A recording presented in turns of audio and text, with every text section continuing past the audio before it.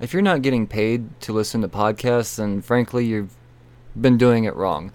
I'm here to tell you about this fancy new app out there called Podcoin, where you actually earn coins which translate into currency or even charitable donations if you so choose. And it's all accumulated based off the amount of time you put into listening to podcasts. And there are actually opportunities to earn double coins when you listen to a featured podcast, like the Cheers to Comics podcast usually is. You earn double the coins there. And as if we're not doing enough for you to pad your pockets, just for downloading the app, for first-time users, if you punch in the code COMICS on behalf of Cheers to Comics podcast and Podcoin, we're going to start you out, load you up with 300 coins right off the bat. So, start earning your rewards immediately. You cash those coins in for all types of good stuff. But you're going to have to find out what that stuff is all on your own, and you got to go download the app to do it. So, once again, that app is Podcoin. Do it.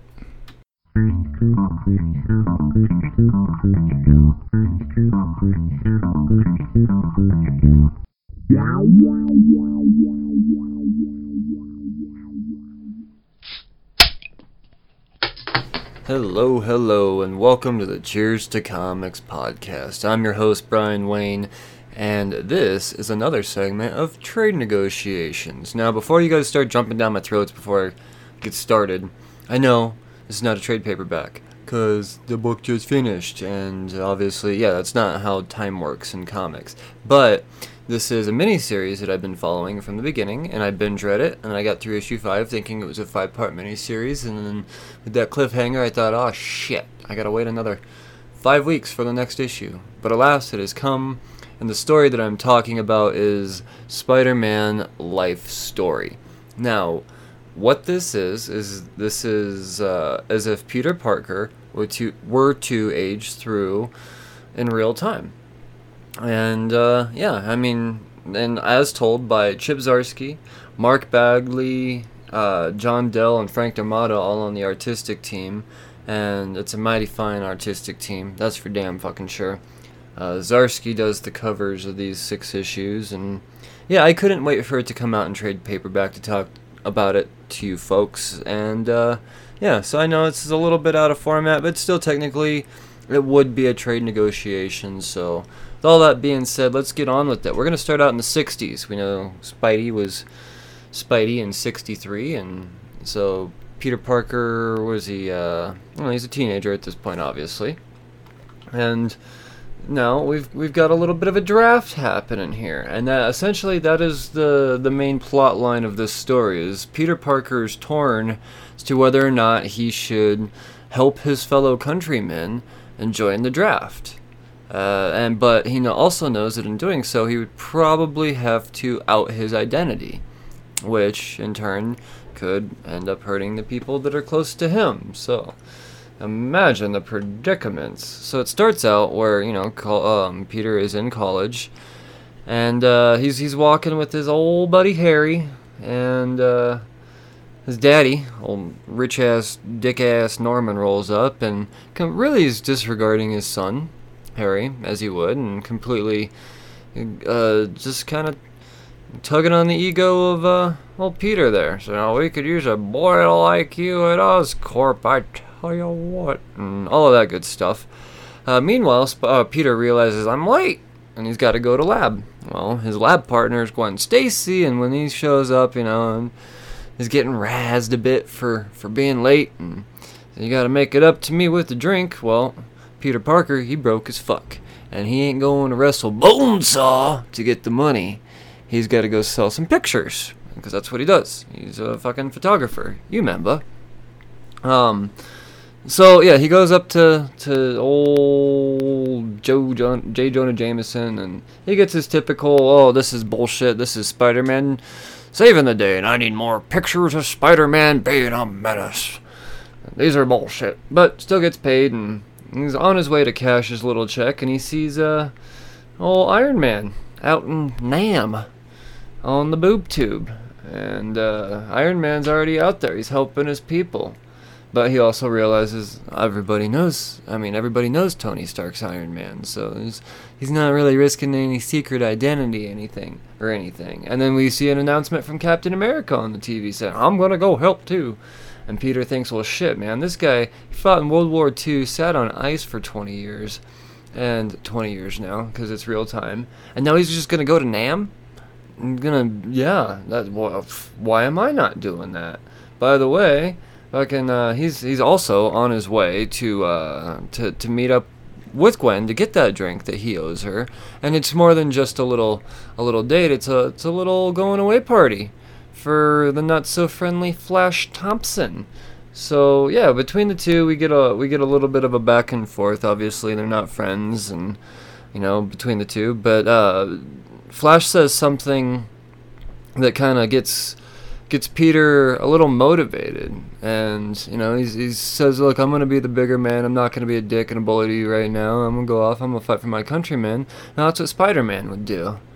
And you can imagine the fucking gears turning in his head there. So we get an apology between the two, and because Gwen flat out says this could be the last time you ever see this dude, whether or not you're friends at the moment. He's not. Maybe you shouldn't end it on that note, just in case there is that potential of a friendship down the road. Okay, so all that happens, they part ways, and now Spider-Man, he's sitting at a bar. Or sitting at the bar having a drink, and gets called over by Norman with his sneaky villainous ass. And, Peter, come over and have a drink with me, as he says. And you think that you're gonna get this more of this ego build up between the two. No, it's really Peter's spider senses flare off, and Norman goes, look up there, and he looks up and sees one of the pumpkin bombs from the Green Goblin. He says, I've got 20 of them hidden all around this bar, and if you don't obey, then you'll survive, I'll survive, but all these motherfuckers are gonna die. And so Peter is inclined to follow Norman out back, where he is dressing up as the Green Goblin. And so you got a bit of a battle now. And in the battle, Peter's faced with this opportunity, and it looks like Norman's about to die, and he thinks, well, shit, Spider-Man, I should save this guy, but at the same time, he knows my fucking identity. What if I just walked away and, he's let this billboard fall on him, he thinks very quickly. But he goes, nah, fuck it, me and my morals. So he he steps under the billboard, and but he's greeted with a bit of a surprise. Norman looks up and he's like, Spider-Man, what are you doing here? I don't know who I am and where I'm from and blah blah blah. So it's extremely coincidental, and I can't think of the word, but to Peter's advantage, that suddenly Norman has come down with some amnesia, and that's kind of what's going on from from that point on. Norman doesn't remember anything, but Peter still does, make sure that files are charged against him, despite his lack of recollection. He doesn't have any alibis, so I don't know. So, Peter Parker swinging through being Spider-Man, he looks down and he sees Captain America knocking a couple of motherfuckers out, some bad guys, some bank robbers, before he's heading off to Nam. And it looks like one of the robbers is going to shoot Cap in the back, but Spider-Man steps in and his web-slinging ways, slings the gun away, shield hits the robber, and bam. Then we get a bit of dialogue between Cap and Spidey. And this is actually a pretty important part in the book, where, Cap pretty much says, either way, you're going to be doing it. If you come off and fight in Nam, you're going to be, I keep saying Nam like I've been there, Vietnam. You'll definitely kick ass. You're going to do your country a great bit of good. But you're doing this city a whole lot of good. Look, you just saved Captain America, bro. That to me. So, either way, you're cool, man. And That's essentially what's happening here. We do get a cliffhanger at the end, though. He's got to go back up and meet up with Gwen, and he sees that, she sees the Spider-Man outfit underneath his shirt as she's scolding him again. Oh man, that's good. That would have been a naggy ass fucking marriage, dude. Peter got out easy. Sorry. Then we go over to Nam, where we see Captain being a badass and doing things that he's doing without Peter Parker by his side. So yeah, no, it's a great concept, and I thought it was told very well, and I'm glad that I kind of waited to binge read it all, despite I didn't get to binge read all of it together. I binge read the majority of it, but this first issue taking place in the 60s, you know, I remember after I read this first issue, I thought, Jesus, man, with all the crazy shit that happens throughout the decades, who knows what Spidey's going to be, you know, I mean, this sounds punny, but tangled up in, as far as, you know, current events or past events, if you will. But, yeah, no, it was a great concept, and I thought the first issue taking place in the 60s started out super strong. Fortunately for all of us, the next issue taking place in the 70s is equally as badass in its own way. So as we get started here in this next issue, we have a Peter Parker who is now married to a Gwen Stacy, visiting the gravestone of a fallen Flash Thompson. So he has in fact died out in Vietnam. You can imagine the emotions that are circulating through poor little Peter's head, and yeah, no, it's just playing more part into the emotional storytelling going on throughout this. But meanwhile, now Peter, he works with a couple of pretty famous scientists, some real brainiacs, man. He's working with Otto Octavius and Reed Richards, and between the three of them, they're all debating on the effects of, you know, being a superhero throughout these wars and all this stuff, and the damages and the repercussions, and are they doing enough, and blah blah blah. Peter's torn again, poor guy. Meanwhile, we flash over to Harry Osborn visiting his daddy Norman in prison, and you know, we get the usual berating of his son. There's obviously not a super loving relationship between the two, but Norman fills him in on a little bit of a secret, something pertaining to something called the Gemini Project, which we find out not long after what that probably is. So yeah, at this point now we got Peter. He's visiting Gwen at work, who is also a brainiac. She's working with Professor Warren, and there's a whole lot of praise going on throughout. The respect that Warren's giving Peter is, you know, yeah, he respects the young guy. Meanwhile, Peter, he is reluctant to have to go to some function that Mary Jane's holding, and this function is the opening of her new discotheque. So yeah, he arrives there, and he realizes that, you know, maybe this relationship between her and Harry, which they're now married, isn't so shiny after all. Harry's all strung out on the couch already before Peter even gets there, and yeah, then you get a little bit of a snarkiness, and you know, pretty much forces, I wouldn't say forces, but calls for Mary Jane to call out Peter and say, "Hey bitch, Spider-Man, yeah, I know it's you, blah blah blah," and yeah, she lays this guilt trip on him, and meanwhile, Peter goes back to work, and we get even more just animosity between all the scientists, and mainly between Reed and Peter when he calls out Reed for his wife leaving him. So yeah, it sounds like Namor, so that's something, right? Yeah, that causes, Peter to run out, as he would. I guess not really. I take that back. It's not like it's his normal thing to run away. But yeah, no, it's he leaves that facility. Pretty much says, I quit, after he gets slapped in the fucking face. And, yeah, from there he goes back to Professor Warren's lab to see Gwen. But not long after, they're visited by the first appearance of some black goblin. Yeah. And that would also be Harry. So I'm assuming that's what this Gemini initiative, Gemini project is Harry becoming the Black Goblin, or the Black Goblin is a part of this. So yeah, no, he starts going after people. Spider-Man's got to step in. He starts throwing punches. Little pumpkin bombs start getting thrown, and a wall blows up, and the secret room's exposed, and it gets a creepy. We see these clone capsules, and these 3 clone capsules happen to be housing the clones of one Gwen Stacy, one Peter Parker, and one Norman Osborn. Um, yeah. Fucking crazy shit, right? Well, the fight's not necessarily over. Norman, or Harry, calls out Peter, rips off his mask. Ah, you're the one the whole time. That's the little secret that Norman lays down to Harry when he's in jail visiting.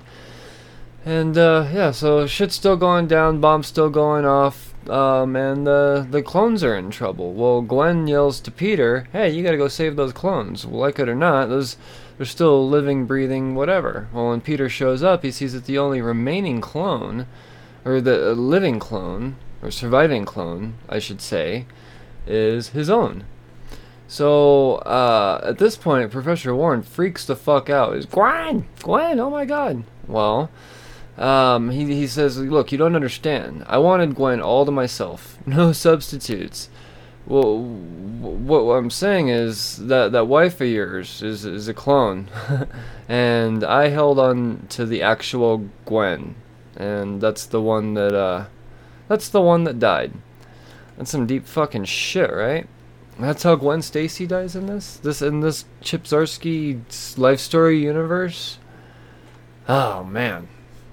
Then we flash over a couple years further, and while still in the 70s, we're in 1978. But at this point, the story gets a little weird, and maybe even possibly confusing. So we see a Mary Jane coming down, and she says, "Sorry, Peter couldn't come down." And talking to a obvious Gwen Stacy and a bearded, shabbier looking Peter Parker, and we realize that he is also a clone. So these are the 2 clones that survived: the Peter clone and the Gwen clone. And it turns out the Gwen clone was the one that Parker was married to the whole time, so he's a little torn about that. And yeah, so they're now going as Ben and Helen Parker. That's what they're starting a new life as. And yeah, it's some deep stuff. Meanwhile, MJ, she's with Parker or Peter again, and he's wallowing upstairs, and he's not a happy guy. And he's going on about how after her and Harry divorced, she's left with millions and millions of dollars. He's got nothing to worry about, and he has nothing. And then she comes up, she gives him a big old hug and says, "That's not true, Tiger." And yeah, and then that's how it ends in the 70s for Parker. So it's been a depressing fucking life for him, man. I'm not gonna lie. Not gonna lie at all. I really did dig this issue. I dug the 70s and how that all played about. I like how they threw in the clone conspiracy thing. And from here, it just kind of makes you wonder what else they're gonna throw out there. What other major Spider-Man events are gonna play through this Zdarsky life story? And that brings us to the 3rd issue, which takes place in the 80s. And this is pretty big. This is a big timeline for old Peter Parker and his Spider-Man in ways. You guys are gonna love how this stuff is introduced. Let me just get on with it. So it starts out, Mary Jane and Peter, they are together. Mary Jane, she's pregnant with twins. She's giving birth. But Peter, he's been out fighting a secret war. And it's going to be the secret war. She's out in Battle World fucking shit up. And yeah. But throughout all of this, he hasn't been home a whole lot. He's not allowed to really express what he's been doing. So MJ's been burdened while being pregnant to have to also take care of the 90-year-old Aunt May. And so while Parker's out in Battle World, he's given the symbiote that Reed Richards and Thor and Hulk have all come across. And yeah, he gets the power, the symbiote, and he makes his way back to New York. It's time to go spend some time with MJ, but the thing is he's now got the black suit. You know, this is Venom being introduced, guys. This is the 80s. You know, this is when it all, so badass how he did this. This really is an awesome version of the Venom origin. So Pete comes home, he sees that the twins, they're born, they're healthy despite the complications, and yeah, seemingly all is well. So Pete, he goes back and he's talking to his mentor slash father figure in this version of Pete's story, and that'd be Reed Richards. And Reed explains to him, dude, check it out in the newspaper that someone caught, you know, there's a mimic going around, you know, this mimic version of you, and this also black suit, seemingly symbiotic. He kills the bad guys. He doesn't string them up, and yeah, you should go out and fix that shit. And he says, well, maybe I should just have my black suit mimic my old red and blue, so you know, we could be told apart better. I said, well, that's one solution, I guess. So while Pete's out doing his thing, he's encountered by the mimic, and it's not only then Kraven. So not only are we getting the Venom suit in here, we're getting the Kraven's Last Hunt as well. So fucking badass, right?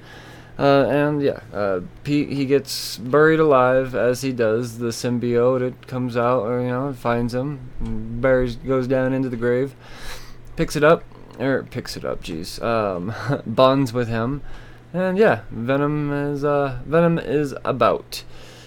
He goes down, he tracks down the old Kraven fucker, and yeah, calls him out, says, Kraven, you's a bitch, you's powerless, blah blah blah. MJ shows up with the weapon that Pete had made for her as a just-in-case shit type of protocol in case this, you know, unknown weird alien suit did start creating some fuckery. So yeah, she uses it, which turns out to be a sonic blast gun, as it should be. And yeah, that's how that whole thing ends.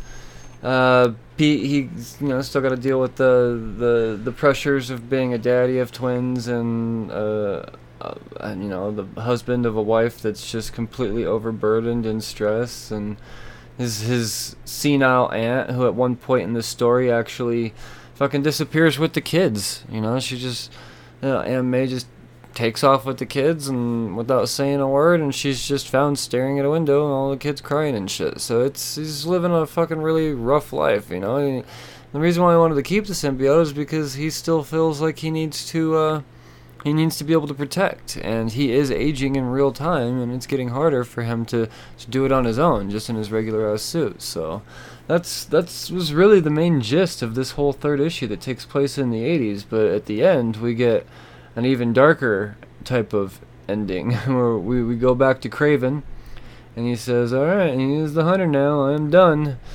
And he's had cancer this whole time, so that's kind of what is leading him to do what he's doing at the, you know, when he's doing it, if that makes sense. And yeah, he takes his rifle and he puts it in his mouth, and you see a shot of the symbiote wrapping around the gun, and then we see just an all black panel.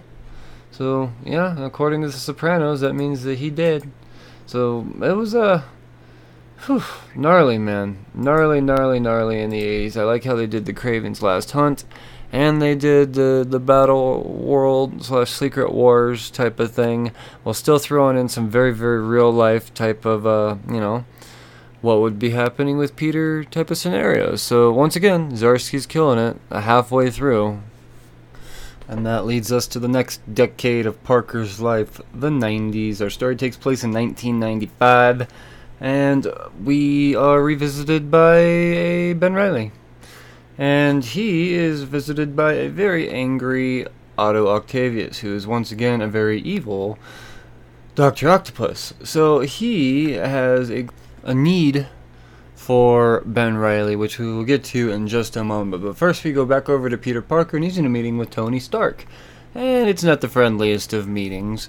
Essentially, Tony Stark, he's trying to create a merger between, the Stark Industries and Parker, whatever it is. And, Parker's not agreeing, and Tony Stark, he's pretty much saying, well, maybe I'll just fucking buy you out and absorb you anyways, and blah, blah, blah. I'm Tony Stark, bitch.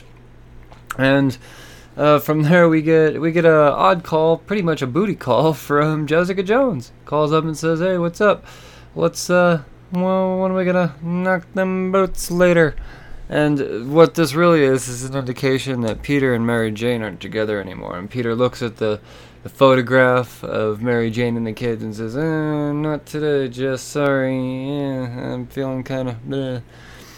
And he goes back to being Spider-Man, and he's acknowledging the fact that it's just not all that great for him being Spider-Man anymore, but he feels like he has to do it. It's like an old man going to the gym.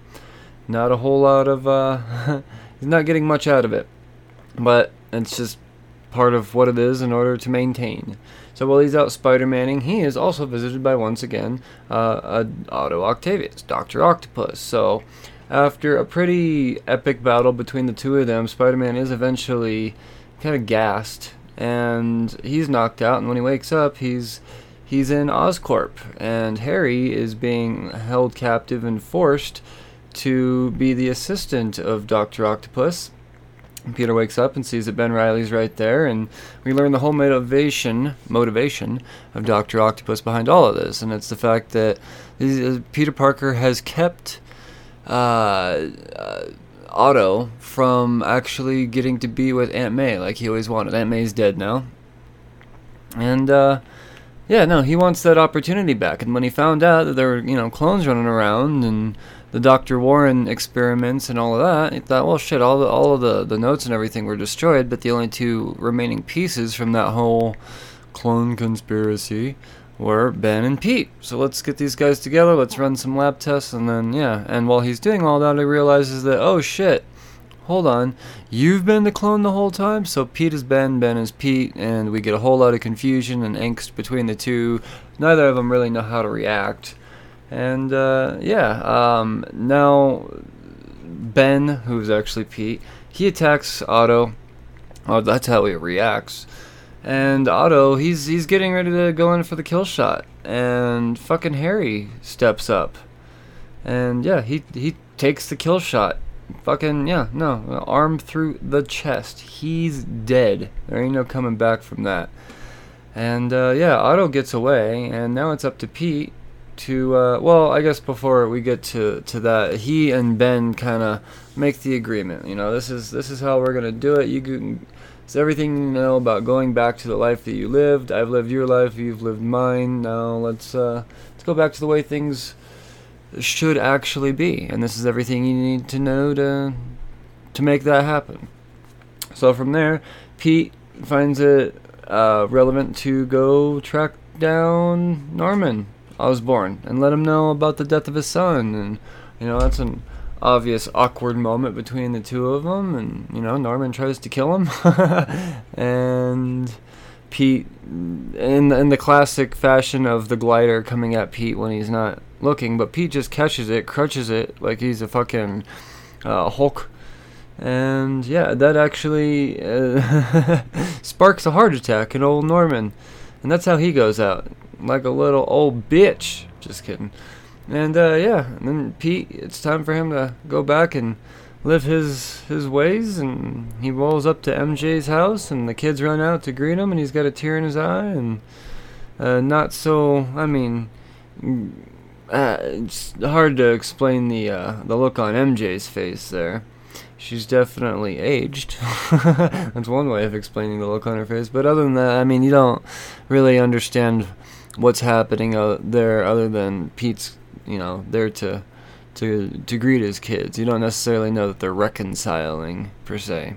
So that was Pete in the 90s, and I love how he still brought about the clones conspiracy type of storyline a couple issues later. Zdarsky really is brilliant, and he's doing a great job with this, and let's keep this going.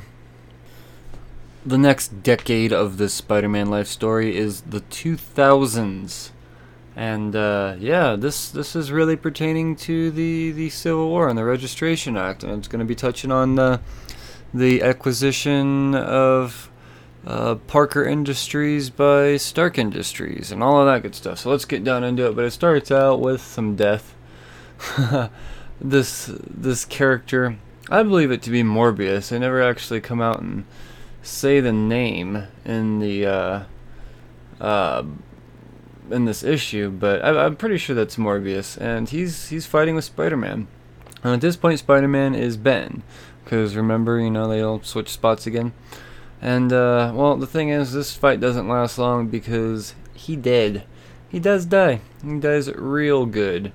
And from there, Parker is faced with the decision on going back and being Spider-Man again, and his grown daughter is trying to talk him into it, and yeah, well, Parker's just trying to live his best life, and he goes to run his company, and he's met by Stark again, and this time Stark has him by the balls. He found the loophole to be able to acquire Parker Industries, and that's the fact that he realizes that Peter Parker is in fact Spider-Man, and according to the Registration Act, any superhuman who is not registered must forfeit all of their assets due to the possibility that they could have been acquired through superhuman acts. Yeah. Well, that's essentially what Tony's going down and threatening him with, and he says, "Here's the deal: we're going to do it this way, or you can register, and maybe we could just team up, and yeah, you can be a good boy." Well, Parker still denies, and he's faced with a fight on his hands, and he's got essentially what do they call them? The U.S. Avengers, I think is what he calls them. We've got a War Machine, a Black Widow, a She-Hulk, a Captain Marvel, all very futuristic costumes, and there's another character too. Can't make out who that is, but it is what it is. And yeah, while all that's going about, meanwhile, this, like I said, I want to believe it's Morbius' character. He tracks down the Parker family, and what we find out through all this is Parker has actually known this whole time that he's got this air quotes spider curse on him, and this entity is after him and will always be after him and his family and blah blah blah. So yeah, just more Spider-Man in action. Well, he's after the Parker family, and then we go back over to the fight between Iron Man and the Avengers versus pretty much Spider-Man all on his lonesome, but he gets some help after a moment, and that's Captain America and Hawkeye and Luke Cage and Brother Voodoo, and once again, another female character. I have no idea who the hell she is, but they all show up. Because, Cap and Tony, they ain't super friendly like during the Civil War. And, yeah, you get a big battle there, and while all that's happening, we go back to Parker's kids. What are their names? Benji and... damn it, I can't remember. But, yeah, no, they're actually taking on this vampire motherfucker, this Morbius character. Like I said, I believe it's Morbius, all on their own. And I'll be damned if he don't get kicked through fucking piece of shredded wood. Yeah. So it shows that the kids do, in fact, have powers. Well, that plays into Captain's little speech with Spider-Man at the end. After it's all said and done, Cap and Iron Man, they part ways again, and Iron Man or Tony pretty much says, "I keep coming for you," and Cap confirms that, and he says, "Oh, Spider-Man, you've got kids, you say? Well, do they have powers?" And he says, "Yes," and he goes, "Well, check it out, dude. Tony's gonna come after him. It's just a matter of time." And yeah, we just gotta keep living our best lives. So this issue right here, taking place in the 2000s, is touching on the Civil War and the Registration Act, all in real time. And it's kind of cool to see all these heroes being shown aged and old, and they very much touch on their age quite a bit. So yeah, no, it's the 2000s were awesome. And that really leads us into the sixth and final chapter of the Spider-Man life story, and that is the 2010s. And it jumps right to 2019. This is essentially explaining the aftermath of the Civil War and all of that good stuff. Tony Stark is missing, and he's got some tech up in space that Parker needs to get to. Parker is a very old man, and he has the help of Miles Morales to go up into space and complete this mission. At this point in time, most of the heroes out there are dead. All of Peter's friends are dead. Everyone's old, dead. So yeah, when they get to the space station, they're carrying out their mission. They are confronted by a venomous Kraven. So yes, on that one panel where it's showing the black shot, showing the death presumably of Kraven, but also still seeing the symbiote wrap around the gun at the same time. Well, this explains all of that. So Kraven's up in space. He's just relentless to kill the old Spider-Man, and he is venomized as fuck. So Kraven / Venom, you get a fight there, but honestly, it really doesn't last long. Parker uses the sonic blast on his wrist, and yeah, explosions, skull fragments, and spines, and symbiotes just flying all over the fucking place. It's a sweet panel, I'm not gonna lie. Well, then we realize something very strange here. Parker gets the inclination that this Miles Morales isn't in fact Miles Morales. This is the body of Miles Morales, no doubt, but he's being puppeted by none other than Otto Octavius. And yeah, you get once again another battle. This is an action-packed book for sure. And throughout this battle, Octavius, he says, "You know what? I'm gonna beat you with my mind, motherfucker." And you actually go into this, seems like it's actually into his mind. You get an all-white type of scenario. It's an aged Parker and Otto out in a nothingness, and along with that, it's a bunch of Spidey's rogue gallery all coming after him. And you see this really cool splash page montage of ass kicking and whatnot, and then throughout all of this you see Aunt May. She just appears, and we know at this point in time it's really Otto Octavius' weakness, and his drive behind all of this is the reason why he is evil, is because Parker / Spider-Man convinced May to never be with him. It's all his fault, blah blah blah. So yeah, that's what's going on there. She goes up, she gives him a little hug, and next thing you know, fucking back to reality. And now at this point in time, Stark's doomsday pulse is fixing to go off, and it's up to Peter to save it. Otto is still in Miles' body, but he's all knocked out, so he's got to get him back to Earth.